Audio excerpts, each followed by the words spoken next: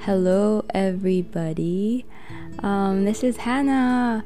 Welcome to 2022. This is the second episode for this year.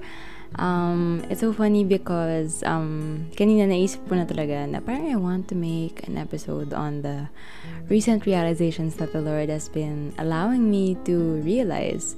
And then, pero parang hindi pa ako super solved kasi lagi naman ako ganun parang may tinuturo si God and then sabihin ko in my head, baka hindi dapat siya i-release to the vast public. Alam mo yun, there are some things that the Lord allows you to realize on your own, and there are things na He allows you to share to people. So, baka kasi yung iba, it might not reach them in a way na you want them to understand. So, it's better if you package it in a different way. So, but today, I think the confirmation was Ange. Hi, Ange and Cole. Hi also to Rain of the Asuncion family. Yes. My good friend Ange sent me a picture, sabi, from their drive to La Union. They're listening to one of the episodes, and I was just so touched. Hi, Ange. So, you guys are the shout outs for this episode. Thank you so much, everyone. Nakaka-touch when people share. I don't know how long you listen in, but like the fact that you even thought of clicking on it is a big deal and really, really touches my heart. Anyway, so sobrang mas spontaneous to than the other episodes, but I think I just wanted to release and share what the Lord has been teaching me as of late. Okay, let's start. I hope that the episode today will be full of pearls of wisdom from the Lord, and I will be able to clearly share them the way God has allowed me to realize it. Let's just start with a quick prayer before I start sharing what the Lord has been sharing to me. Okay, Heavenly Father, thank you for your wisdom and your generosity and your love for me and all the people listening in. Thank you that you allow us to realize things and that you don't hide your truth from us, and that if we seek you, we will find you. If we ask, you will give us what is it that we need according to the will of your heart. May you guide me as I share to them everything that you've taught me recently, and I hope that anyone who has been struggling with the same trials and temptations will be able to glean something from what I will be sharing today. We love you, Lord. In Jesus' name we pray. Amen. Okay. So I really don't know what the title actually of this episode will be. All I know is the content. Pero iset up na natin ang maayos to, no? So the main gist is how to endure. The topic today is actually kahit na medyo parang serious yung how to endure, no? The topic that I'll be sharing on is a topic that may be relevant to a lot of Christian girls or to those who really value the Lord, na parang in this time na maraming mga umaaligid probably sa'yo. Yes, bakit ganun yung mga pag-enter? But anyway, this is the setup. What do you do when someone is expressing interest or showing interest but you know you can't? You know, hindi pwede because that person doesn't have the same faith as you, doesn't value the Lord like you do in the same way, or alam mong hindi pa tamang time. Basically, hindi pa pwede i-awaken ang love, and yet love is there. Hindi. And yet infatuation is there, knocking on your door. What do you do? So, in my situation, the setup is, I just came from a breakup. Joke. Hindi siya breakup. Wala ding awareness yung other party. Whoa. Hindi. The setup is, I've had a long time crush, that evolved into something bigger than that. I didn't ever tell the person, but it became so big na parang medyo pupunta na talaga ako sa love, parang onting kembot na lang nakalahati, nandun na me, yun. Pigil lang talaga. Because I knew na hindi siya yung now. Kasi he doesn't love God. He's not a Christian. We have different values. But it's just that, diba, hindi talaga namimili ang puso. I mean, hindi mo natuturuan ang puso. And I didn't expect it to happen. It was over the course of a period of time. Like, medyo 4 years, 5, charot, 4. Okay, baka 5. Go, 4. Okay. Hear it. Mga 4. Ganyan. So, this was in college. Until after college, mga recently. Yan. Right now, pala announcement, I'm in med school. So, it was over the course of that time, and parang, it was really push and pull. Hindi ko na-realize na nangyayari na pala until buhos na lang ako ng tubig, and then, oh my gosh, I like him pala. And he's a very good friend. So, it was very unexpected, and I knew naman then it wasn't infatuation kasi it happened over the course of a period of time, and it wasn't based on emotion lang. Like, matagal eh. Hello, 4 years, so wow, committed. Tapos, maraming nangyayari. I see his bad side also, and yet parang embrace si ate girl. Meaning, I fully understood where he was coming from na. Parang, I just really wanted him to get to know the Lord. Yun. So, parang I would share it to him sometimes. Pero, I was always praying for him. Yung tipong umiiyak talaga ako in prayer. Ganun, Lord, sabi ko, Lord, hindi siya pwede. Bakit siya nandito in my life? Why are you letting this happen to me?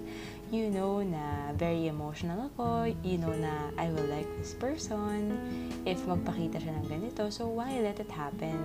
Are you letting it happen because ako yung pinadala mo to share the gospel to him? Or ano ba talaga, Lord, ang purpose? Kasi ang girap na talaga. So, I knew within myself na I wouldn't ever say yes to him naman. Kunyari, magsabi siya, no, na he likes me. Hindi ako mag-yes, ever. Never ako matattempt. Pero yung struggle lang everyday, alam mo yun, yung parang iniisip mo siya, yung kapag may pinakita siya ng something, ikaw naman ay, oh my gosh, ganun. So, yung struggle lang ng in love, wow, yung ganun na struggle, yung parang ang hirap. So, what do you do? What the Lord allowed me to realize during that time. So, good news is, natapos na yung panahon na yun. Recently lang, siguro mga 3 months ago, mga 3 months ago, because pinapag-pray ko talaga kay Lord lagi na, kasi parang the other person is showing the same interest na parang hindi tayo pwede mag-cross ng boundary dito. Bakit tayo mag-cross ng boundary? Yun yung thoughts ko in my head. Kasi I value the friendship so much. So, when he started doing that, ako na yung na-off. Kasi parang, in my head, if this person really valued me as a friend, he wouldn't test the waters like that. Parang he would be upfront first. So, si God na yung gumawa ng way para hindi ako mahirapan mag-let go, and it was just very organic. And parang nabuhusan lang ulit ako ng malamig na tubig. Like, how I realized na I liked him deeply was also the way na I realized na I don't like him like that na. Kasi this is not going anywhere na would be pleasing to God. Parang wala siyang purpose right now, kundi pampagulo sa heart. And then, it was so quick actually, like very cold turkey. And I realized that I felt so free, and I don't want to go back to that feeling na yung parang you're beholden to someone, pero hindi naman pwede. So, I felt so free kasi I wasn't so concerned about him anymore. And, yun talaga, yung keyword talaga is free. So, we were good friends. Actually, we're still good friends kasi wala naman siyang alam. Wala siyang alam na pinagdadaanan ko lahat to. Pero, yung naging inkling ko kasi during that time was, I think meron din sa part niya na nangyayari towards me. Wow, assumptionist Hindi, I think merong nangyayari sa kanya na parang, I think onting nudge lang, he will say it. And I don't want him to say anything kasi, yun nga, the friendship comes first. Ako, never naman ako mag-say sa kanya kasi nga, hindi kami of the same faith, we don't have the same values, and it just won't make me happy. And it won't make the Lord happy. So, come to, bakit ko nga ba ito sinishare lahat? Di okay na ako, no, in that part of my life. And then recently, in med school, someone new is coming to the picture. And sabi ko kay God, akala ko wala lang. And then, the relationship agad, but the interactions started to mean something. Not to me necessarily, medyo parang nagdi-deepen, parang it's more intentional on his side. And I'm just like, Ufi, what's happening? Why is this happening? Lord, wala kang ginagawa. And if you know me personally, I think you know na I'm not the type to go to guys eh. I'm not like that. Like, kung makakatakbo ako, tatakbo talaga ako. So, itong mga nangyayari na to, I really don't understand why it's happening. The thing is, this new guy is also someone I'm attracted to. So, parang I have been seeing him. I saw that he's very nice, ganyan. And then I said, okay tong person na to pero not thinking anything of it. And then he suddenly gives attention. And I'm just like, Lord, why are you giving me this test? I cannot survive another na like this ulit. Yung parang magiging close friends kami, tapos parang ako na naman yung super like humaling, and it's just like, the Lord knows na I will like this person, so why? This person naman is very nice. Medyo same values, but different faith pa rin. So again, kahit na gano'ng kabait pa tong person na to, hindi pa rin pwede because we don't know God in the same way, and it'll be a problem. And syempre, I love God first, more than anything else. So I was telling God, Lord, why are you letting this happen? 1 month pa lang po ako sa med school. Why are you giving me this test? You know na I will struggle. I will not say yes, but the everyday thoughts will be there. And I'm in close proximity to this person. So, Lord, may you please not let it happen. But, hello, well, wala pa namang ulit nangyayari, pero the guy is there very much. Siyempre, we're in med school. So I asked, what I did was, so I was just praying, no, and I didn't know what to do, ganyan. This is fairly very recent. And then so I asked the D group leader of my D group leader. So my D group lola, what I told her, sabi ko, ate, nahiya lang ako mag-share ng D group kasi something about me, I really get shy when I share about guy stuff kasi parang medyo cringe ako, parang oh my gosh, Hannah, parang ang babaw niyan. But actually, it's not mababaw. People go through this. So I think that's the reason why I need to share this also kasi baka may other people, Christian girls like me, who struggle in the same way and wala silang maisip na salient action points to do if this happens to them. So, ate said, it's to show na who is yung best versus better. And this guy may probably just be the better option. It's not the best, obviously, as of now, because hindi siya yung prepare ni God na love din siya in the way na I love God and would value the same things that I value. So it's really not the best option. Recently, what also made me, what God also sent me via someone's post online. This is by Jeng. Hi Jeng, if you're listening. I'm just gonna read it. He posted this on his stories by Sinclair Ferguson in his book Deserted by God, chapter 10. So the unweaned child prefers his mother's milk and the comfort of the accustomed, but the mother knows that the child needs and is determined to give that. However fraught with conflict the weaning process turns out to be, the mother knows best. When we are weaned as infants, we lose the milk we desire in order to receive the solid food we need. Milk satisfies the child, but it will not satisfy the mother. So too in the world of the Spirit, the weaning that brings us to contentment, motor, in the Lord takes place through loss. Every experience in life in which we are deprived of what we naturally want becomes the means by which our Father gives us what He knows we really need. So actually, hindi pala ito yung gusto kong basahin. Pero pwede na rin siya, no? It's also something I saved. Kasi it teaches us yung beauty of losing something and what we learn when we lose that something. So, I guess in this context, it's the guy na I'm talking about na na-lose ko nung college. And by lose, I mean, God allowed me to let it go very organically and it wasn't a struggle for me. So, ito na yung gusto kong i-share. By the same author, Deserted by God, chapter 9 naman. Any personal relationship in which there is a marriage of true minds results in people beginning to think they like each other. Sometimes they even seem to begin to look like each other. That is the inevitable consequence when we spend so much time with someone else that even when absent from them, we are always thinking about them. Our life reflects the influence of their person.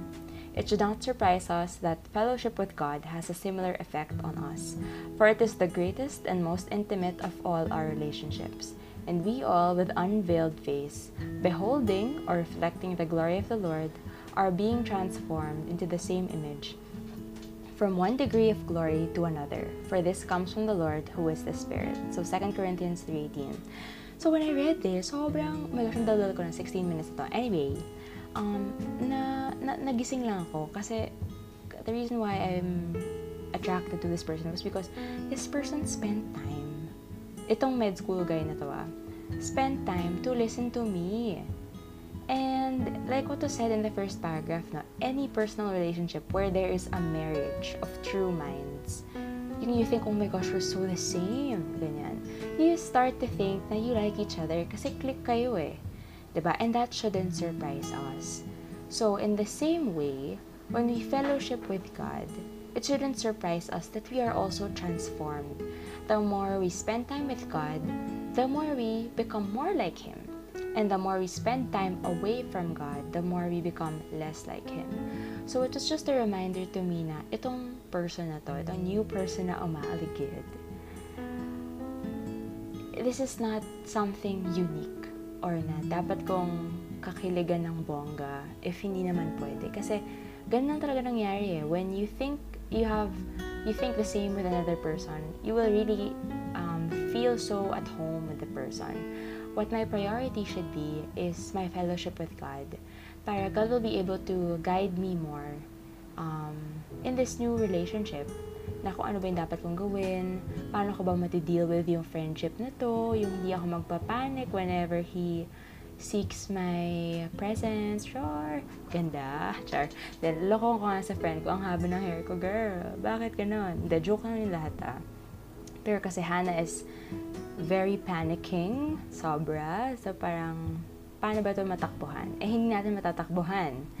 So, ito yung mga tinuturo sa akin ni God, na don't focus on how much alike you are, both are, pero focus on your relationship with me para sa akin ka mag-click. Yon. And I will help you with this new relationship na nagpaparamdam. Yarn. Okay, and then, may isa lang din akong i-share pa.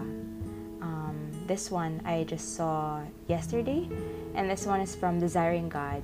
John Piper said this. He said, I want to slam the door on the assumption that you can have Jesus as your greatest treasure and yet have your heart clinging to something else for satisfaction. The reason why I'm sharing that is because na-realize ko, as secure as I think I am, hindi kasi ako Superman negative self-talk, no? Pero, na-realize ko, the reason why siguro I'm so humaling with people who parang take the time to spend time with me is because I derive satisfaction from that. I feel loved from that. So, if I continue to derive satisfaction from that instead of solely getting my love from God, talagang masusway ako, talagang magsustruggle ako, and I won't see these relationships as blessings, as opportunities to spread love and light to them. Pero, wala, magiging distraction nga sila, no? So, parang it was just a good reminder na God should be my greatest treasure. So, Hannah, huwag mo nang masyadong kakiligan. Yung mga ganong moments, it will happen, but it doesn't have to be a distraction. So, another thing then, so what did I do, to come up with a less panicked Hannah, na ngayon ay mas nakakahinga na, and din siya nagpapanic for the next few weeks that will arrive, na may possible interactions ulit, maybe, joke. This is what I did, and this is what the Lord told me to do para I can come to terms with my emotions as a very emotional and romantic person. Ayan, okay. So, the first thing I did was to write it down. Kasi panik na panik ang Hannah, bakit nag-chat? Ganon. So, panik na panik, what do? You write it down. I wrote down what I could control and what I could not control. So, what could I control? I could pray for the person. I could pray for the relationship na it will not develop into something na hindi ko makakontrol or will not be pleasing to God. I can also pray na I will not get distracted. What can I not control? Yung gagawin ng guy, hindi ko makakontrol kailan siya lalapit, kung makakausap ba siya, kung ano mga sabihin niya, hindi ko yung mga makakontrol. But, like what you always say, prayer is the greater work. It's not preparation for the greater work. So, focus na lang ako sa praying. Yon. And love ako ni God. Alam niyang struggle ko to, alam niyang matatest talaga ako dito, and yet He allowed it to happen. So, I will just trust na He's allowing me to experience this for a reason. And that's to make sure sa sarili ko na, sino ba yung greatest treasure mo, Hannah? Ibang tao ba or ako? Where do you derive your satisfaction? Your love from other people or from me? Yun. A friend also said, para mas mapalapit daw ako kay God. Yun. Okay, may nag-chat. Anyway. So, yun. What also helped me was to know myself. What makes me like the guy more? Maybe I can avoid those situations. Kaso, yung parang na-notice ko kasi with these two guys that I mentioned, nagsiseek out talaga sila ng presence, ng haba ng hair na Hannah. So, paano yun, diba? So, mag-pray na lang natin na matatag tayo in those situations, that God will help us avoid those situations na hindi siya mangyayari, na may babakod sa atin. Yes, bago yun mangyari. Next is, don't assume. So, sa dami ng sinasabi ng mga umaaligid na ito, pagka ikaw naman ay super paniwala. So, Hannah, don't assume, huwag ka masyadong isip-isip dyan. Don't feed your mind also. Na sobrang tuwang-tuwa naman yung Hannah. So, wag ganun. Don't assume, don't feed your mind. Another thing that I realized was, kaya pala kasi I noticed a pattern with this guy and the guy from college, and it was that they spent time with me. And then na-realize ko, ang love language ko pala is quality time. So, ayun na nga, diba? So, pag nilapit na sila, ayan, tumakbo lang tayo away. Para there's no quality time. Nila, joke. I think God is also teaching me to be more mature in terms of dealing with these. Kasi, medyo immature pa ako talaga. To be honest, sa mga relationships, parang I'm so scared of it. Like, I can't deal with it kasi I know I'm very emotional and I will get hurt. So, I tend to just run away and escape. So, God is teaching me to react in a mature way, in a godly way. And then, lastly, my main question kasi was, God knows I won't say yes to these people, no matter how much paramdam they give. Pero why then? Why is the Lord still allowing me to experience all these? What is the point? He knows I will struggle. And ganun talaga. As long as we're here on earth, we will struggle and God will teach us so that when we get to heaven, we are sanctified na talaga and glorified, and talagang we are much closer to being who Jesus was. So, the big encouragement is, remember that in the struggle, the reward is Christ. So, if I give in, diba, what will I get? The guy? So, yun na ba yun? Mas okay ba yung guy kaysa sa kay Jesus? Syempre, no, diba? Like, that's just momentary kilig. And then, I called it out na rin. Kanina, sabi ko, what is this that I'm feeling? 1 month pa lang, guys. So this is infatuation. And when I called it out, when I said na Hannah, that's just infatuation, I suddenly realized I don't want infatuation. I want love. So, yun. Mas nakapag-reflect ako, mas nakapag-resolve, and it really helped me. Kanina, while in church, this song suddenly came to my mind. As I was reflecting. And I'll just sing it. Kind of. Let's see. It says, Christ is my reward and all my devotion. Yes, may pagkanta. So, Christ is my reward and all of my devotion should go to Him. And there's nothing in this world that could ever satisfy.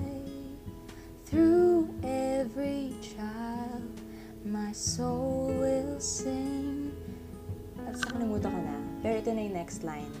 To God be the glory. Christ is enough for me.